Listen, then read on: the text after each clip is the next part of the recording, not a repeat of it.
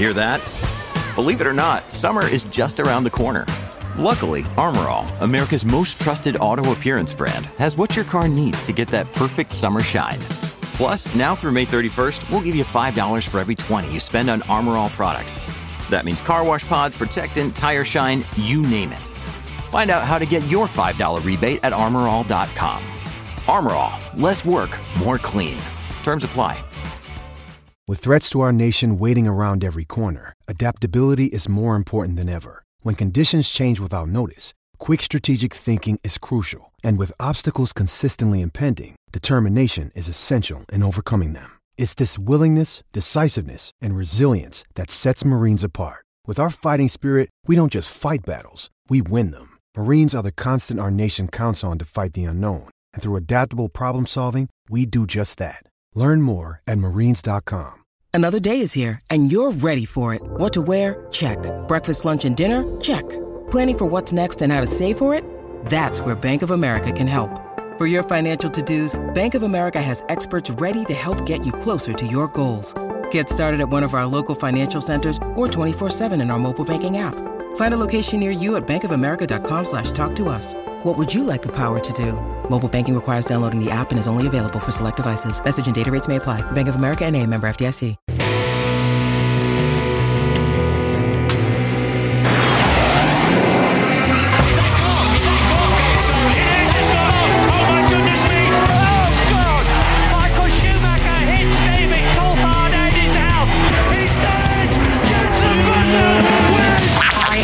Goodman, and you're listening to the fantastic Cut to the Race podcast. Hello, my name is Bernd Mailander, and you're listening to the Formula Nerds podcast. Hi, I'm Rosanna Tennant, and you are listening to the incredible Cut to the Race podcast. Hi, I'm Jordan King, and you're listening to the Formula Nerds podcast.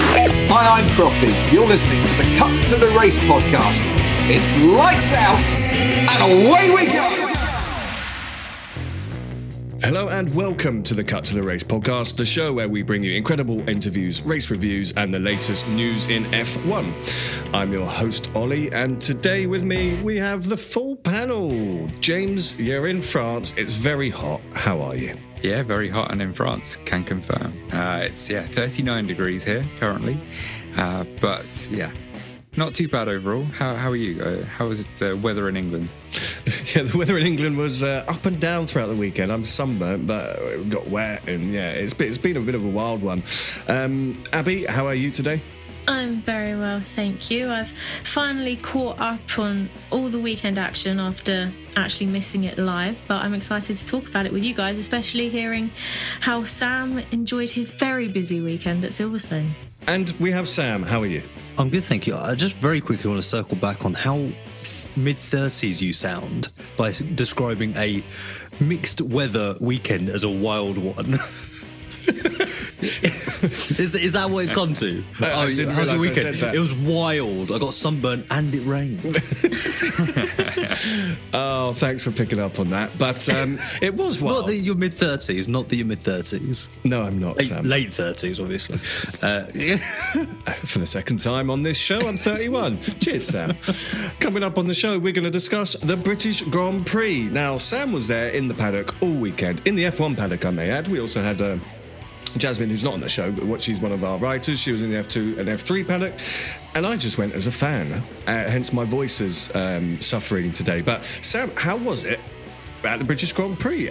Did you have fun? Who did you meet? Tell us how it was. It was very good, thank you. It was as these things always are. They're long hours, busy. You're running up and down the paddock from one press duty to another. But yeah. Had a good time, learned a lot, and hopefully got some good stuff for our written team, and yeah, that we can kind of let filter through to the podcast. Awesome. Now there were a lot of stories to come out of the paddock, so if you haven't, make sure you go to formulanerds.com and read all the stories we got straight out of there. But let's start with our weekend ratings for the British Grand Prix. James, I'm going to start with you. Again, there's that little caveat of we knew who was going to win. Probably not quite as clearly, maybe, as some past races. But overall, yeah, it was a fun weekend. It had a pretty, feel-good result, I'm going to give it 7.5. Okay, starting with a 7.5. Abby, I will go to you next. I'm giving it an 8.5 because McLaren were looking very strong. You had some good battles on track. There was tension, tyre strategy, the weather coming into play, and I just really enjoyed it. Okay, 7.5, 8.5. Sam, what's next? I was going to go 7.5. For me, I thought it was a really good weekend. Weirdly, I always feel like the British Grand Prix is one that has excellent moments, if not always an excellent overall race. Yeah. I thought qualifying was pretty good, though. I'd be remiss not to mention F2 and F3 doing some maybe slightly less heavy lifting than usual. It was still good. It was still good racing. But I did think this was a memorable British Grand Prix. As we mentioned, the McLarens really returning to form. And yeah, first time all season, it looked like potentially the Red Bulls were at risk. And for that reason exactly, I'm going to give it an 8. It feels like the gap is beginning to close, and it wasn't quite as easy for Verstappen as it normally is. So yeah, I'm going to give it an 8. The atmosphere there was absolutely electric. I think you could even hear that through the TV broadcast. And, you know, that's what racing is about. It's about the atmosphere. It's about, obviously, the on-track, what happens, and having fun whilst you're at it. So let's go into practice. Now, before I hand it over to Abby, the highlight of practice for me was unexpectedly seeing Sam on TV. Now, for those of you who didn't see it, Ted Kravitz was walking down the pit lane and he said, "If you're wondering what the journalists do, here they are." And at that exact moment, the camera went on to Sam for a good 20 seconds. I mean, it wasn't just a flying shot, was it? You did a thumbs up at him and everything. It was absolutely hilarious, mate. Did you see him coming? Did you know he was coming? Well, we were just kind of minding our own business. And this is where it really feels like we kind of, and I think Ted did clarify, I haven't actually watched the clip because, you know, if listening to your own voice is difficult, I think seeing yourself on TV is a whole other thing. And it just made it look like we were doing nothing. Like we were standing around, and he actually kind of mentioned to Chris Medland, who stood next to me, "Oh, you know, Chris has got a biscuit," and Chris was like, "Actually, it's cookie." But we're stood there drinking soft drinks and eating biscuits, basically, you know, or other confectionery, and it made us look like we're having a massive jolly when actually we were just taking a break from a Pirelli Q&A with Mary Isler and Tom Christensen, the 9-time Le Mans winner. So yeah. A bit awkward, didn't really know how to react, but it was actually Sam Cooper at Planet F1 who pointed out that they were coming over. And yes, I'm well aware that we have basically the same name. And I found I found it so funny because I was trying to spot you throughout the whole weekend, throughout the whole build-up, the F1 show, all of that on the Thursday. I was like, I must see Sam just to check he's actually there. And yeah, that certainly confirmed you were there. But Abby, I will hand it over to you for the rest of practice. Well, it wasn't actually that exciting in practice. Obviously, some key takeaways were that De Vries was looking to have trouble this weekend. He brought out yellow flags in FP1 and in FP2. Leclerc suffered an electrical issue in FP2. In FP3, rain did arrive, so there was some concerns over whether they need to put intermediates on the car, whether it'd be slick weather. But the main takeaway from practice as a whole is that Albon certainly looked to have the pace. So the top three in FP1 were Verstappen, Perez and Albon. For FP2, it was Verstappen, Sainz and Albon. And for FP3, it was Leclerc, Albon and Alonso. Yeah, it's looking for building up to be a great weekend for Albon. But what happened in quali? And this was a very eventful British Grand Prix qualifying, wasn't it? It certainly was. So for Q1, you had both Ferraris, both Haas drivers and Sargent initially come out on inters, but then they soon changed for slicks. Hamilton unusually had a spin just before the end of his first flying lap into the gravel at Stowe, but he managed to carry on. Track limits became an issue, but not quite as bad as they were in Austria. De Vries had an unsafe release into Piastri, but for Q1 the action came when Kevin Magnussen brought out the red flags because he stopped his Haas on track just by the pit lane entrance. whilst there was a red flag, someone took their front wing off in the pit lane. James, have you seen this? I really thought it was funny. And it would only happen under a red flag, wouldn't it? It wouldn't happen under racing conditions. Yeah. Yeah, that's just the way it seems to go for Max at the moment, and we've seen that for Lewis in the past, where he makes a mistake and somehow it works out okay, like the red flag in Imola in 21, famously. It was clumsy. I enjoyed the sarcastic, ironic cheers from the British faithful. Yeah, now I wasn't there on the Saturday, but I was told that the cheer was as if Lewis Hamilton had won the World Championship when this happened. Sam, could you hear it from where you were? What was your reaction to Max and his pit lane saga? So you can hear a good cheer. You can see it from you can see the pit lane from the media center. So there was a bit of commotion, but actually my favorite bit was in the press conference afterwards, where he described it as an incident, obviously invoking the Charles Leclerc thing from a few years ago. But he took it in good spirit and good humor. These things happen, and it's proves that he's not completely indestructible and infallible. Absolutely. Now, we had a shock exit. Abby, do you want to go through... I say shock exit. I'm not sure if we can say that now, but Abby, do you want to go through who was eliminated in Q1? Yes, so after the red flag, all the drivers came out on the soft tyres, and at that point, Perez went fastest. However, so did everybody else. And it was Magnussen, De Vries, Zhou, Tsunoda and Perez out of Q1, but Bottas ended up bringing out the yellow flags because he ended up stopping on track at the end of the session. His time did mean he got into Q2, but he didn't come out in the session. So Perez has yet again failed to get into Q3 for the 5th time running. James, what do you think? Talk to me. It's amazing, isn't it? Because they've all been kind of different situations, and people are saying he's so rubbish. He's like, it's amazing to not be getting into Q3. And like we said last week, I think Bottas never failed in his Mercedes career to make it to Q3.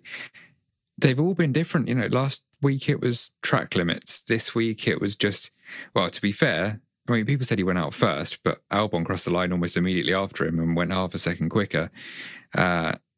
It's just one thing after another, and it's never the same thing. It's not an outright lack of pace. You could maybe say that this time, but overall, I mean, the chances. It's an interesting one. I think the difference there between Sergio's lap and Alex's lap is that Sergio was sat at the end of the pit lane for a very long time. And I'm not sure if that was the team's call or his call. If it was his call, he's certainly starting to overthink things. And Christian Horner actually was saying on Sunday night, that with Sergio, he just needs to get out of that kind of rut with qualifying. He's still performing well on Sundays. It's just a mental game, and Christian said, it's 90% in your head. He just needs to get a clean session in. He'll be absolutely fine. They're looking after him. They're kind of trying to work with him through it. And interestingly, the impression I got from Christian was he was very supportive of Sergio, and it didn't feel like the usual management of a Red Bull driver. And I think that's partly because he is still performing on Sundays. But I think it's he needs to sort it out because it is starting to affect the team's results. But he's still second in the championship, increased his lead over Alonso, so it's kind of no harm, no foul at this stage. Yeah, I mean, it is interesting because Christian was saying this at the end of last weekend. He was saying it on Thursday, Friday, that, Perez just needs to get through it. But I felt like they just put him out at the wrong time. It was very clear to me what was going to happen. But then, James, you made the point about Albon, which makes me think, why couldn't Perez do the same? Yeah, and interestingly enough, I actually asked Christian how Sergio likes to best be managed and keep his motivation, his confidence up. And he was like, I think he's really a kind of arm around the shoulder kind of guy, which again is strange because it's 5 weekends in a row now. Is that approach working for him now? Sergio is coming out and saying, like, I'm tough mentally, I'm mentally strong. but then he hasn't been able to end that rut. And I think the key is really there that it's a variety of different scenarios, as you said, James. I don't think all of them are down to Sergio. I think there have been a couple of team mistakes in that run. And Red Bull internally, most likely going, yeah, that one was on us. So that's maybe why that pressure isn't quite as amplified as it is for, say, a Nick de Vries. Okay, so that's Perez. So moving into Q2, Abby, there wasn't as much to talk about in terms of who was eliminated. It was sort of usual people, would you say? Yeah, exactly. So Bottas, as we said, he set time to get into Q2 but didn't run any further. And then it was Sargent, Ocon, Stroll and Hülkenberg out of the session. Stroll in his team's home Grand Prix. Problem, not problem, James? Well, the Aston didn't really have the pace overall this weekend. I mean, we see, as I'm sure Abby will tell us in a few seconds' time, Fernando wasn't actually much further up the grid. There have been bigger discrepancies between those two at different points this season. Okay, and Abby, Q3. Well, like James said, Alonso, he wasn't looking to be quite on form as he has been earlier this season. It was Verstappen on pole, but it was quite close because you had Norris and Piastri, both the McLarens, in second and third, showing that the upgrades brought to that car clearly work. Then you had Leclerc, Sainz, Russell, Hamilton, Albon, Alonso and Gasly. Now, Sam, what on earth did McLaren bring to Silverstone this weekend? Because it's absolutely incredible for a circuit like this to come and put it P2, P3 with legitimate pace. And also, what does that mean for Oscar Piastri? Well, to answer it directly, they brought upgrades. As you can see, and it's probably been well commented along, the side profile of the car, the aerodynamic philosophy is very similar to that of Red Bull's. It's been pointed out by Lewis and Toto. It's been pointed out to Christian Horner, and he says it's obviously a compliment that other teams were borrowing their philosophy. So that's, ultimately, the field is starting to converge on that approach, and you can see that in the results in the closing of the gap from Red Bull to the trailing pack. What it means for that fight for P2 is that you've, on any given weekend now, we can potentially expect one of four teams to be in that hunt, with Alpine maybe slightly behind. Esteban Ocon has said that they have got upgrades coming though. So it's going to be one of those seasons where it's going to be a revolving door almost, depending on track characteristics and who's hot, who's not. As for Oscar Piastri, he's had a strong season. He's shown flashes of this, and this was his coming out party, let's face it. He nailed it on a weekend when Lando also was very, very strong. So it's brilliant to see that he is there or thereabouts. And I think it's, again, particularly noticeable given how big that delta was when Daniel Ricciardo was in the McLaren. Yeah, definitely. On Oscar, I mean, he's just had a quietly solid season up to this point, and now he's really started to stretch his legs, and I'm sure it did him the world of good after, not really through his own fault particularly, a bit of a less than ideal weekend in Austria. Going back to the upgrades and the fact that McLaren didn't expect it. I genuinely don't think they expected to be anywhere near the pace they had here. It's such a different track to Austria. And that bodes very well for what Sam has said about the rest of those following four teams all getting in the mix for best of the rest. I think none of the teams, though, apart from Red Bull, really understand these cars still. 18 months into this set of regulations, it feels like they're like, I mean, Toto expected this to be Mercedes' best shot. And then he was like, it doesn't seem to be that way. Maybe we'll do well somewhere else. But it's like no one really knows as they come to a weekend how they're going to fare. Yeah, I think you're absolutely right, because I've seen today that, Toto has said, right, we need to move on to the next car concept, right? They thought they were bringing upgrades. They haven't really. I mean, they qualified 6th and 7th. Sam? Well, Toto actually said as well that the time to move on to the next season's car, completely change their focus is, coming soon, basically. I don't think they can I don't think any of those teams in the trailing pack, although they're engulfed in this battle for P2, can let Red Bull get a jump on next year's development.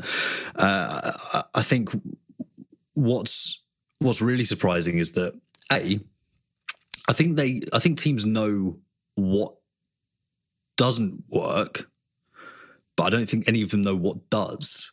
It seems like, so Ferrari, for example, they know why they're struggling, but they don't know how to fix it. And the second point, Toto Wolff was kind of very disappointed and miffed on Saturday, but Sunday obviously was a much stronger day for them. Lewis was able to work through the pack.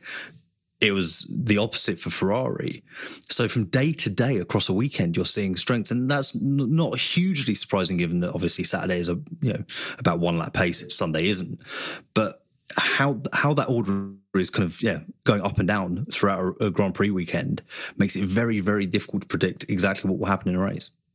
Yeah, and I think we do just need to look at the qualifying time. So if we put Max Verstappen to one side, Lando in second, down to Lewis Hamilton in seventh, it was 0.2 of a second difference, right? That is extremely close over a 3.6 mile track.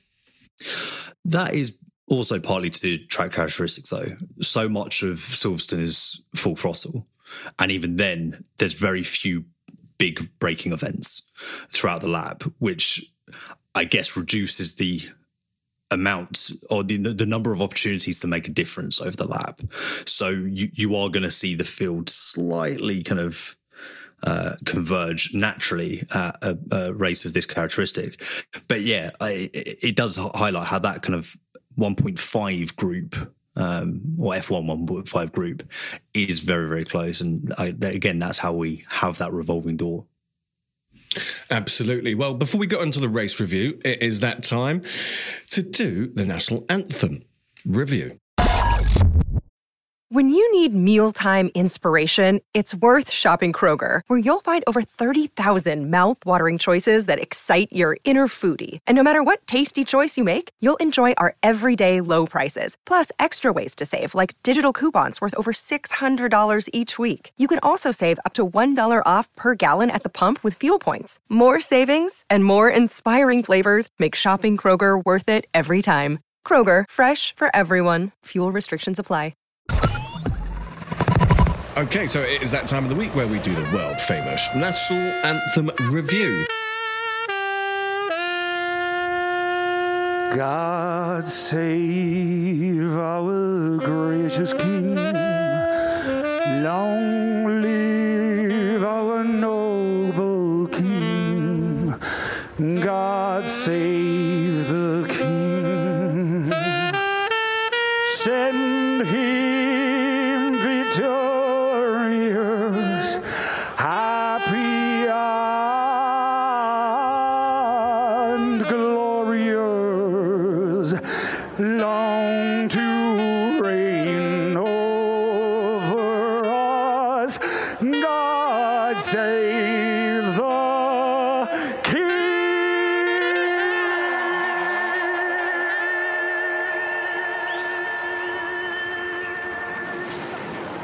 Now, it was the British Grand Prix national anthem, which makes this one always a little bit extra special because it is our home Grand Prix.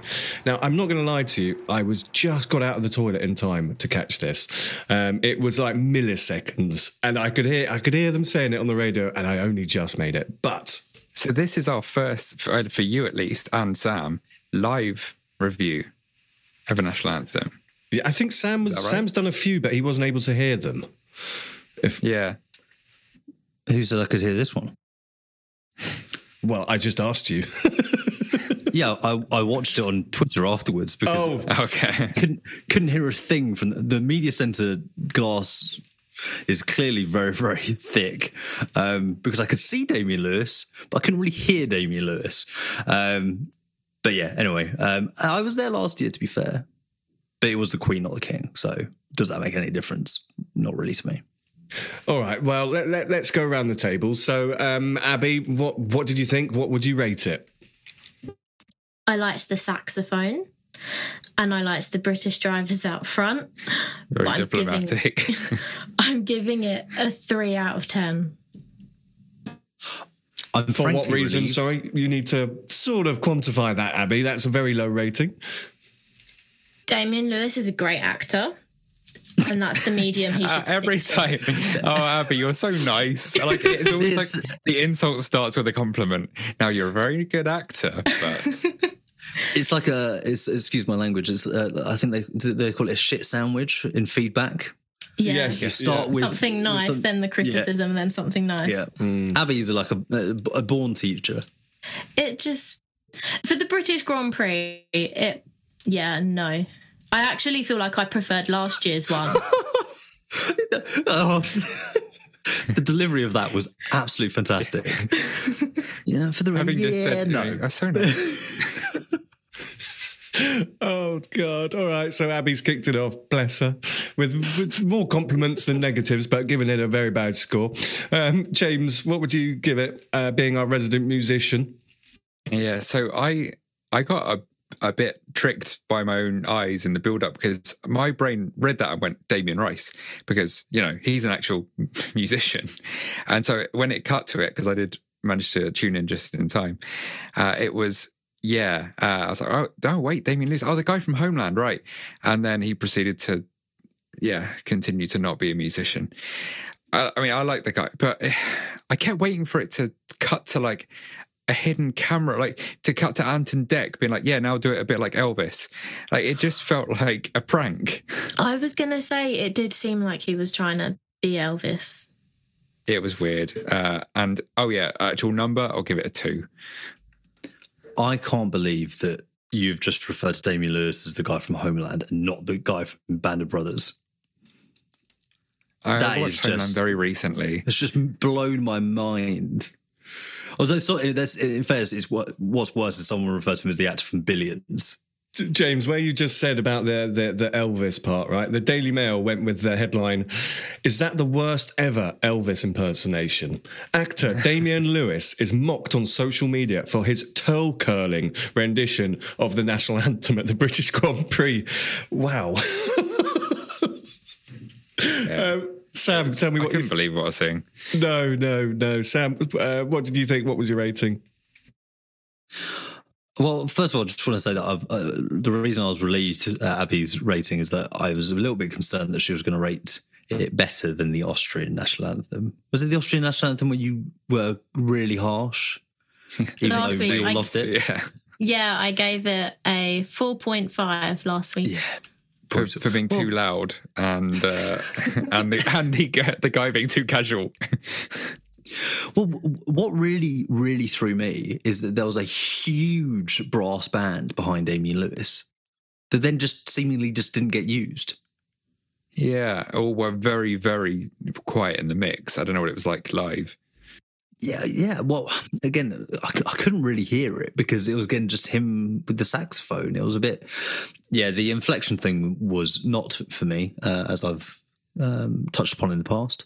And yeah, great actor, not so good a deliverer of the national anthem. But then also, I don't get particularly, the British national anthem is no more special to me than any other national anthem. But yeah, I do wish it was Damien Rice instead. And the lyrics, even if it would have been compared to the Azerbaijani one, as we know. Well, that's the thing. It was just references. There was no fun outfits. There was just it wasn't it for me. It left a lot to be desired, which is strange because his set that he did in the paddock was actually pretty decent. So yeah, a bit mystified, and he was kind of talking up a bit on broadcast, and then delivered that. So I feel bad because I love him as an actor, but I just can't give it my full support. So I'm going to give it my quarter support and give it a 2.5. Okay, right. I think last year as well, I'm going to get Abby to check this because she is the person who checks our ratings. I think last year it was the lowest rated as well. I'm going to give it a 1 out of 10. And I'm going to give it a 1 out of 10 for the reaction across Silverstone. It really didn't go down very well in the crowd. I'm not sure why the Brits seem to forget to take their hats off for their own national anthem as well. That was a shocking one. But yeah, It was so hyped up as well, Sam. I don't know if you got the press releases at the same time I did. I think you did. Just bigging this up and talk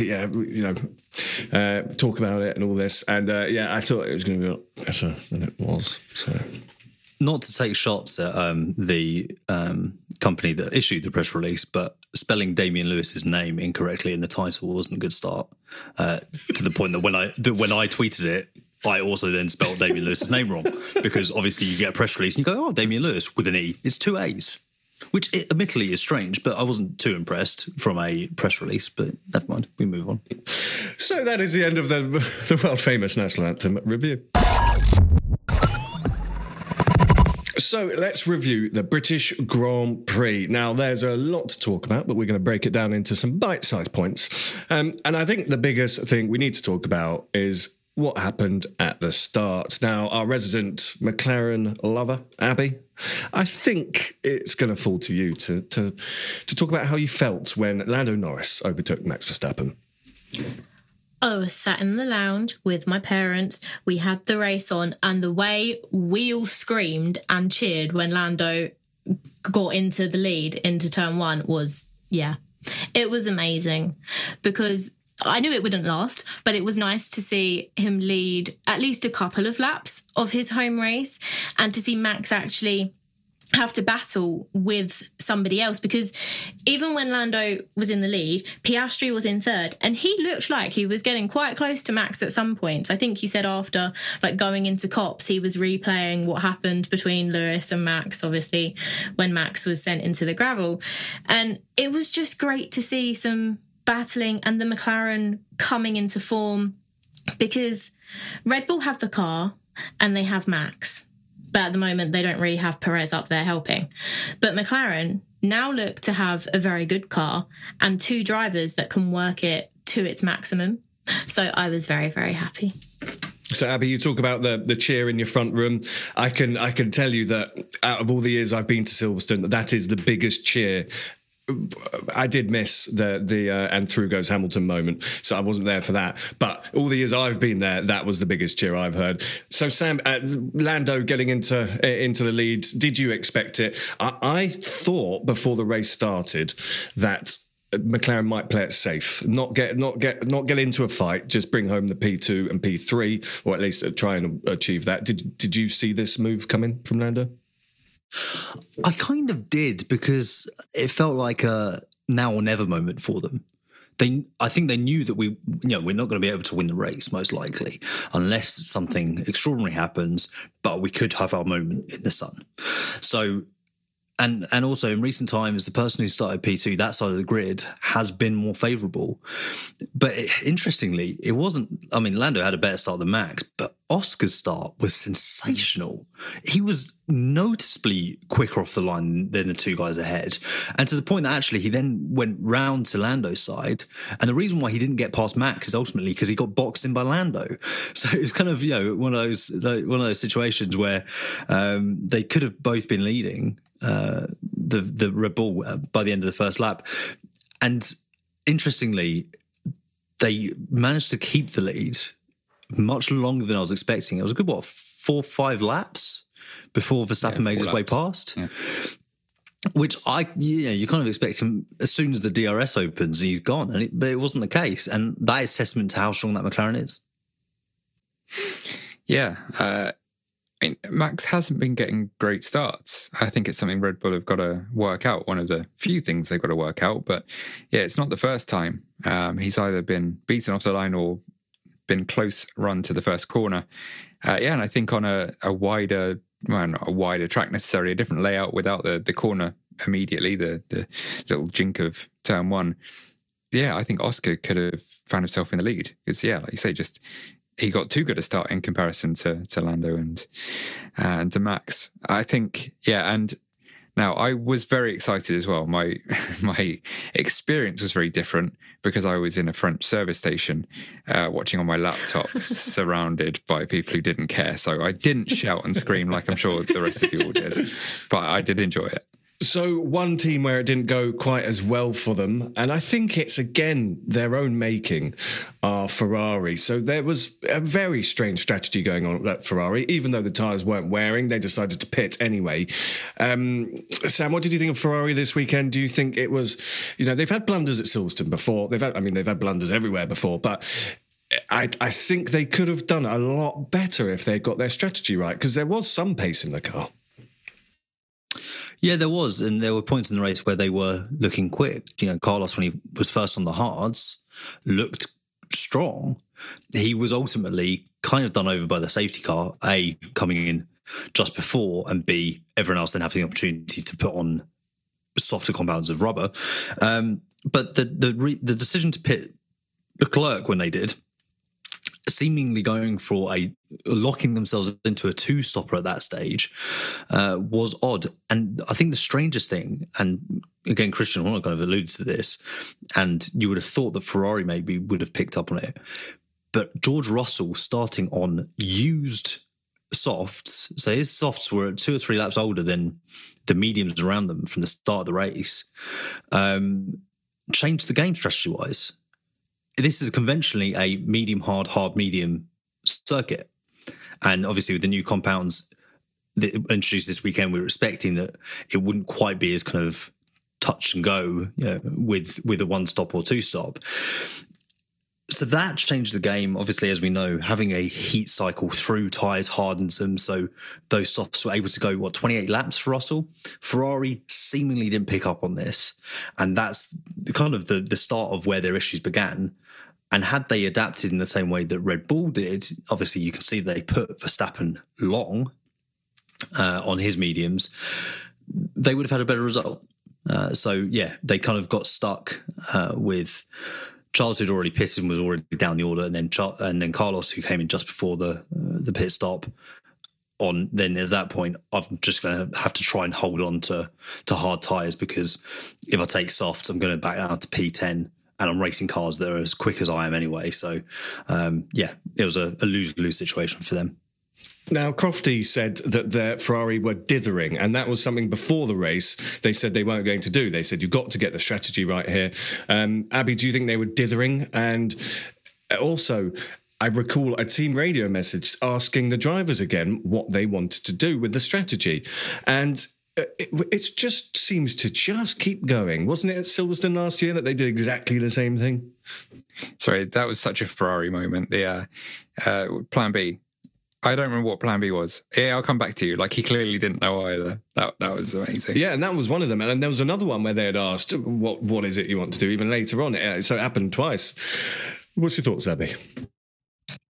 I feel like if the team wasn't called Ferrari, Leclerc and Sainz would not be in that car, because it doesn't seem like a car worthy of the Ferrari title. They are two excellent drivers, but I don't want to say it's a mess, but it kind of is, because the team don't seem to have everything in place that they need to do. Their strategy lets them down nearly every race weekend, and they had a good qualifying result, 4th and 5th. They had promise this weekend, but by the end of it, they were in the bottom 2 points places.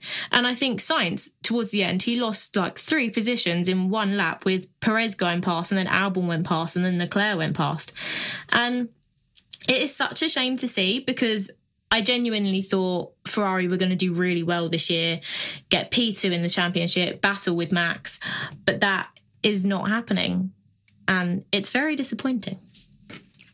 What's concerning there as well is that I feel like we've spoken about this in the past, where you can excuse a lack of outright performance if operationally they are consistent and strong and learning, and the improvement is there, and you go, you know what, they've sorted what was their issue last year, and now they just need to get the car back up to where it was, and you're good to go. But they haven't. The car's fallen away, and even changing the structure at the top of the team, it hasn't done anything. The issues are looking like they're more and more deep-rooted within the team, and Abby, you're right. It does the drivers a disservice when they're constantly being asked what strategy they want to do, as opposed to using the data to say, look, we advise this, we feel this is correct. What's your take? How do the tyres feel? Because there is also that, the data might tell you one thing, but if the driver's saying, no, I'm perfectly happy, this is working for me, then you have to trust your driver as well. But there's too much reliance on them to make the decision. I think at one point one of the guys kind of said back, like, I don't know, like you tell me, basically. So there was, that's the root of the issue. And then when you've got an unstable car, somewhere like Silverstone where it's windy and used to be an airfield, that's a condition where the Ferrari struggles. You're just going to go backwards, and that's exactly what we saw. So let's talk about Mercedes, who had a pretty average qualifying, but maybe even below average for them. Lucky Lewis got the safety car, didn't he? So that was K-Mag setting on fire, which initially, so this was, and I want your thoughts on this was a virtual safety car when I think it was obvious to everyone on the planet that this needed to be a full safety car. And some drivers came in under the virtual safety car and some came in under the full safety car. What's your opinions? Why did they put out a virtual safety car when a car's on fire and they know that it's probably going to take a little bit longer? James? I'm assuming that they were hoping that it could be immediately wheeled through the gap in the barriers. And at that point, it's not worthy of it. I think it was stuck. It wouldn't go into gear to roll. The neutral button wouldn't engage. Whatever the reason was, it seemed to be stuck where it was, because obviously then they had to get the actual cherry picker out. And that's all I can see that would have been why they were hoping they would work with the VSC. But with a car on fire, Sam, surely it takes a bit longer, no? It can do, but again, if you can get the car out quickly and then roll it away, I get why, a lap or two of a VSC is still preferable, because you're not bunching the pack up, you're not taking away advantages that people have developed over the race. It looked like they hadn't necessarily accounted for the oil that was on the track as well. I think that further delayed things and potentially needs to be cleared up as well. I don't think it's worth criticising them over, because I think we'd rather get stuff sorted with a quick VSC if possible, and it doesn't make a huge difference having a one-lap VSC and then a safety car, because it doesn't actually really affect even who's coming into the pits. They're going around at roughly the same pace at that point. Most people will be in within a lap. It didn't make a huge difference. And Lewis was lucky on this occasion. I will say, apparently, I believe he was called in on the previous lap and he said, no, I want to extend a little bit further. So he created his own luck a little bit there. It was interesting hearing George on the radio sounding openly annoyed that Lewis was ahead of him through a lucky safety car. And, I think we've mentioned before that George has been on the receiving end of the other side of that coin numerous times in the last year and a half. Yeah, I guess you don't think like that in the heat of the moment in the cockpit. But I thought it was interesting, like when it's your teammate and he's like, ugh, like as opposed to, I don't know, a bit more, I know in the heat of the moment, but... Yeah, I mean, home Grand Prix though, you want to do well. But I think the interesting thing there as well is that is a great example of Mercedes trusting their driver.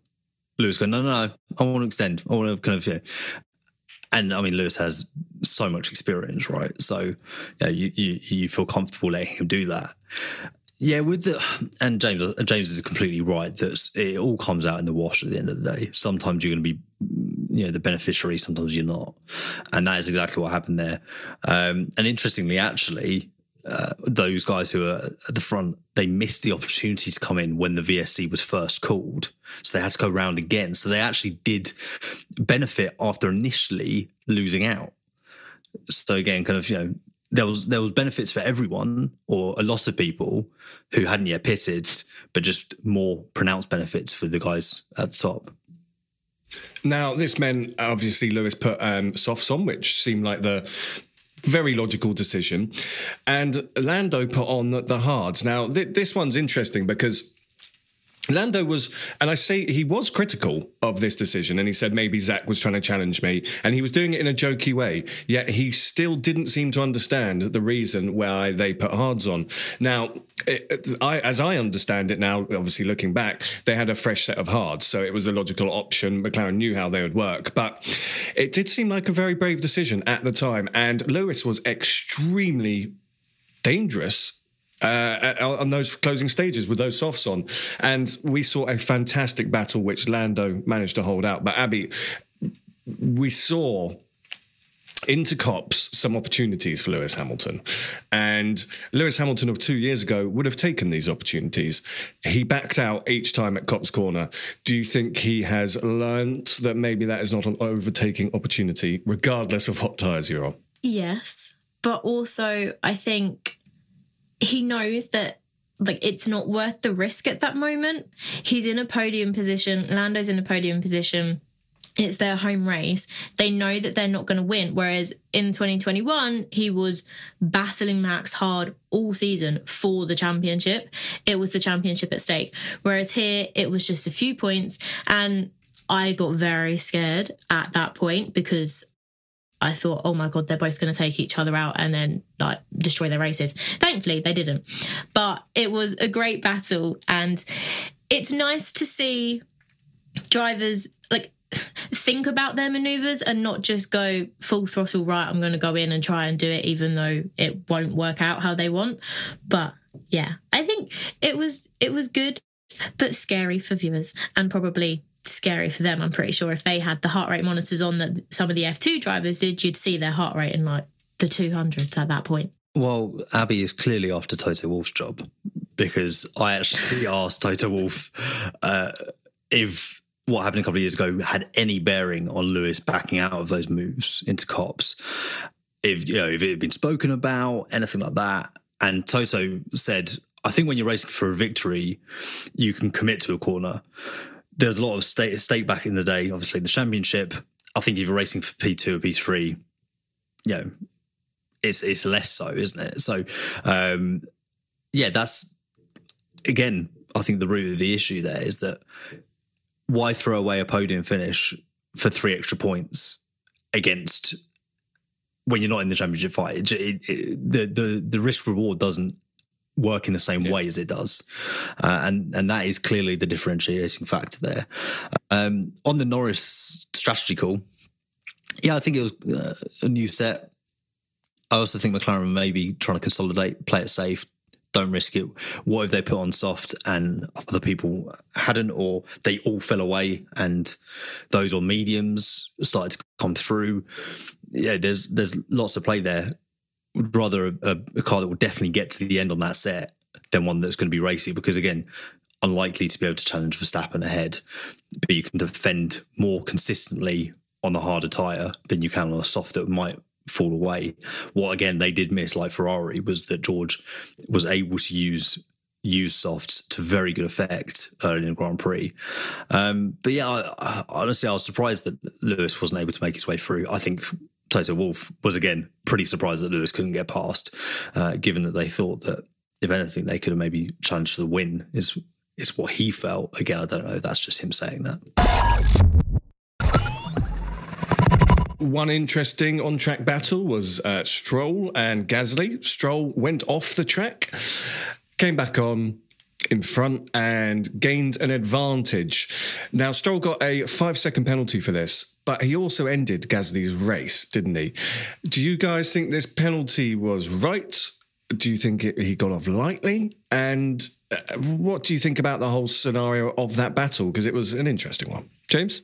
So Martin in the commentary said he thought, Lance got off lightly with a 5-second for ending someone else's race. It's that thing again where, do they take into account what's happened, the cause and effect, or just the isolated incident? I think officially they're not supposed to. It seems like they do. Quite often, if it's taken someone out the race, it will be harsher. I don't know. It's a tricky one. Pierre ran him off the track twice, around the outside. I feel like it was a little bit 6 or 1, half a dozen, to be honest. And Lance probably could have rejoined in a safer manner and lost maybe an extra place or two. But overall, I think Pierre kind of, had his part to play in it as well. Yeah, so I mean that is an interesting point, and I guess that's why they just the penalty was gaining an advantage off the circuit. There was no sort of cause and effect, like you said. Abby, do you have any different take, or would you agree with that? No, I agree. I think for me, the most unfortunate thing is that, like for Alpine, obviously it was a double DNF because Ocon retired earlier in the race, and they have looked to pick up performance and pace in recent races. But then obviously Gasly had damage, he fell to the back, came into the pits and retired. And for Stroll, yes, Silverstone wasn't Aston Martin's best result this season. They weren't looking to be quite as strong as they have. But it just shows the difference between Stroll and Alonso, because Alonso was still up there, whereas Stroll had fallen back and he was getting into battles, getting penalties at the team's home race, which isn't something you want. But yeah, I agree with what you guys have said on the incidents. Okay, so it was a fantastic British Grand Prix, as we know. Max Verstappen won with the fastest lap as well. Lando Norris finished in second with Hamilton in third, a double British podium. Oscar Piastri finished in fourth, George Russell in fifth. Sergio Perez made it up to sixth, which was quite a good comeback in the end. Fernando Alonso finished in seventh, ahead of Alexander Albon in eighth, Charles Leclerc ninth, and Carlos Sainz rounding up the top 10 in 10th. So let's move on to our drivers of the day. I think we've all probably got quite a clear one. So I am going to make Abby go last today, which is just going to make the whole thing more entertaining. James, I'm going to let you go first. All right, get out of the way then. Lando, move on. Yeah, move on. I'm going to go for Oscar Piastri, my driver of the day. Sam? See, I'm torn because I want to kind of stitch Abby up a bit. But I personally think there were four drivers who you could give driver of the day to. I think Lewis was in the shout, but I don't know if you were thinking that it was Max that you could give driver of the day to, because obviously he won and it's Max, and still such very, very politics. Strong. Just pick politics. Pick the driver, man. Sam, who do you think was the driver of the day? I think realistically it was Lewis. I think he was fortunate enough, but I think he kept it clean. I think he was clever in his fights. And yeah, after losing a couple of positions at the start, he worked his way through the field. And yeah, obviously, as we've discussed, benefited from the safety car. But he could have gone for broke in his fight with Lando, and he thought better of it. So yeah, for me, it's Lewis. Okay, I can see Abby desperately checking her notes and reading through and scrolling things. So for those new podcast listeners, we don't pick the same driver so that it's not boring. Abby, who was your driver of the day? Well, seeing as my first three options have been taken, I'm going to go with Albon. Because I was going to say, no one's mentioned him. Yeah, I was thinking that. Fair. He performed well all weekend. He qualified in the top 10, finished the race in the top 10. He managed to do some overtakes. He kept Leclerc behind on the final lap. So he had a pretty good weekend. So Albon.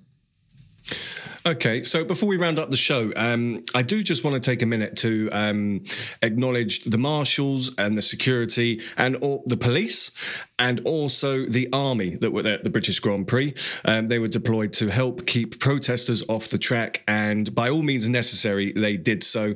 There were a huge amount of undercover officers around. I kept seeing them. There were members of the army stationed at every marshal's post as well, and we didn't have what we were expecting. So I just want to shout out to all the organisers, security, and everyone at the British Grand Prix. Abby, would you like to do the drivers and constructors standings? Yes. So for constructors, we are 11 rounds into the season, and after Silverstone, McLaren are the 6th constructor to finish on the podium, which has changed the order slightly. So obviously Red Bull are still in the lead on 411 points. Mercedes are 2nd, Aston Martin are in 3rd, and Ferrari are in 4th. But now McLaren have overtaken Alpine and are in 5th, with Alpine in 6th, Williams in 7th, Haas in 8th, Alfa Romeo in 9th, and AlphaTauri in 10th. And as for the drivers, obviously Verstappen is still leading. And I believe if he finishes every race for the rest of the season in P2, he can secure the championship. It is his teammate in second. Alonso is still in third.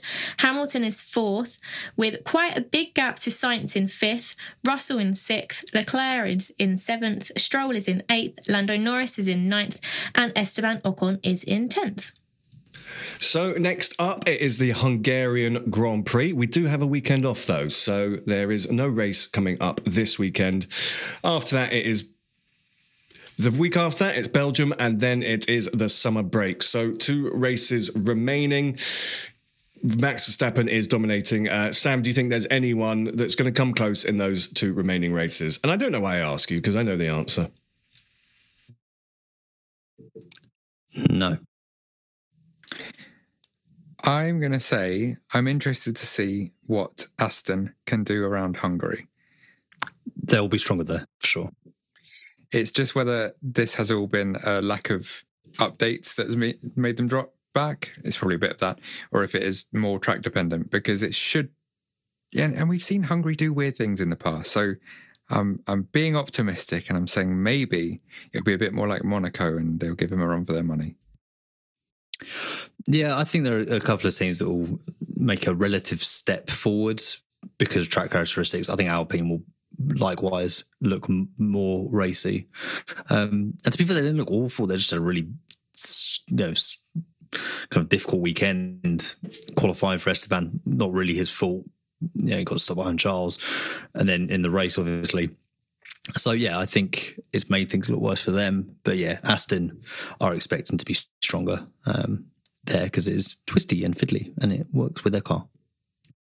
And even the bestest teams in the world can be... There's only so long that you can go until a mistake comes in, a failure comes in. Sam? If they win in Hungary, that is the record number of race wins in a row. And you know what's ironic that I thought when Lando passed Max into T1, and I was like, imagine if he stopped them in a McLaren from matching McLaren's record if he had won, how fitting would that have been? But yeah, no, 12 in a row would be, and it's like 20 of the last 21 if it weren't for George in Brazil. The one silver lining to this is, for some reason, my site, mostly F1, seems to come up as the top Google result for most consecutive wins. And yesterday, my site crashed from the amount of people who were searching it. So Max has made me a few pennies at least. I just Googled it and it was your site that came up. So yeah, thank you for that, James. That's another half a penny. Well SEO'd. I haven't clicked on it. I've just looked at the Google result. I'll click on it. Oh, man. Okay, well, until next time, we'll be back with news from the nerds. And I'd like to thank my panel. Abby, thank you very much indeed. Thank you for having me, as always. And thank you for being with us, James. I'm always thrilled to be blessed by your presence. I'm honoured that you're blessed. It's a pleasure as always. Thank you. Good stuff. And Sam, it is finally time for you to put your feet up after a very, very busy British Grand Prix weekend, where I'm sure you're knackered. So you are dismissed. Thank you very much. Yeah, like 4 or 5 hours of sleep a night, just because you're so wired, just the whole time. The adrenaline, you're just running on, just whatever. It's great, but it takes it out of you. I was asleep just before the podcast started, so I'll go back to being asleep now. Okay, well, enjoy your sleep, Sam. We'll be back next time. Goodbye. You're listening to the Cut to the Race podcast. It's lights out and away we go. Sports Social Podcast Network.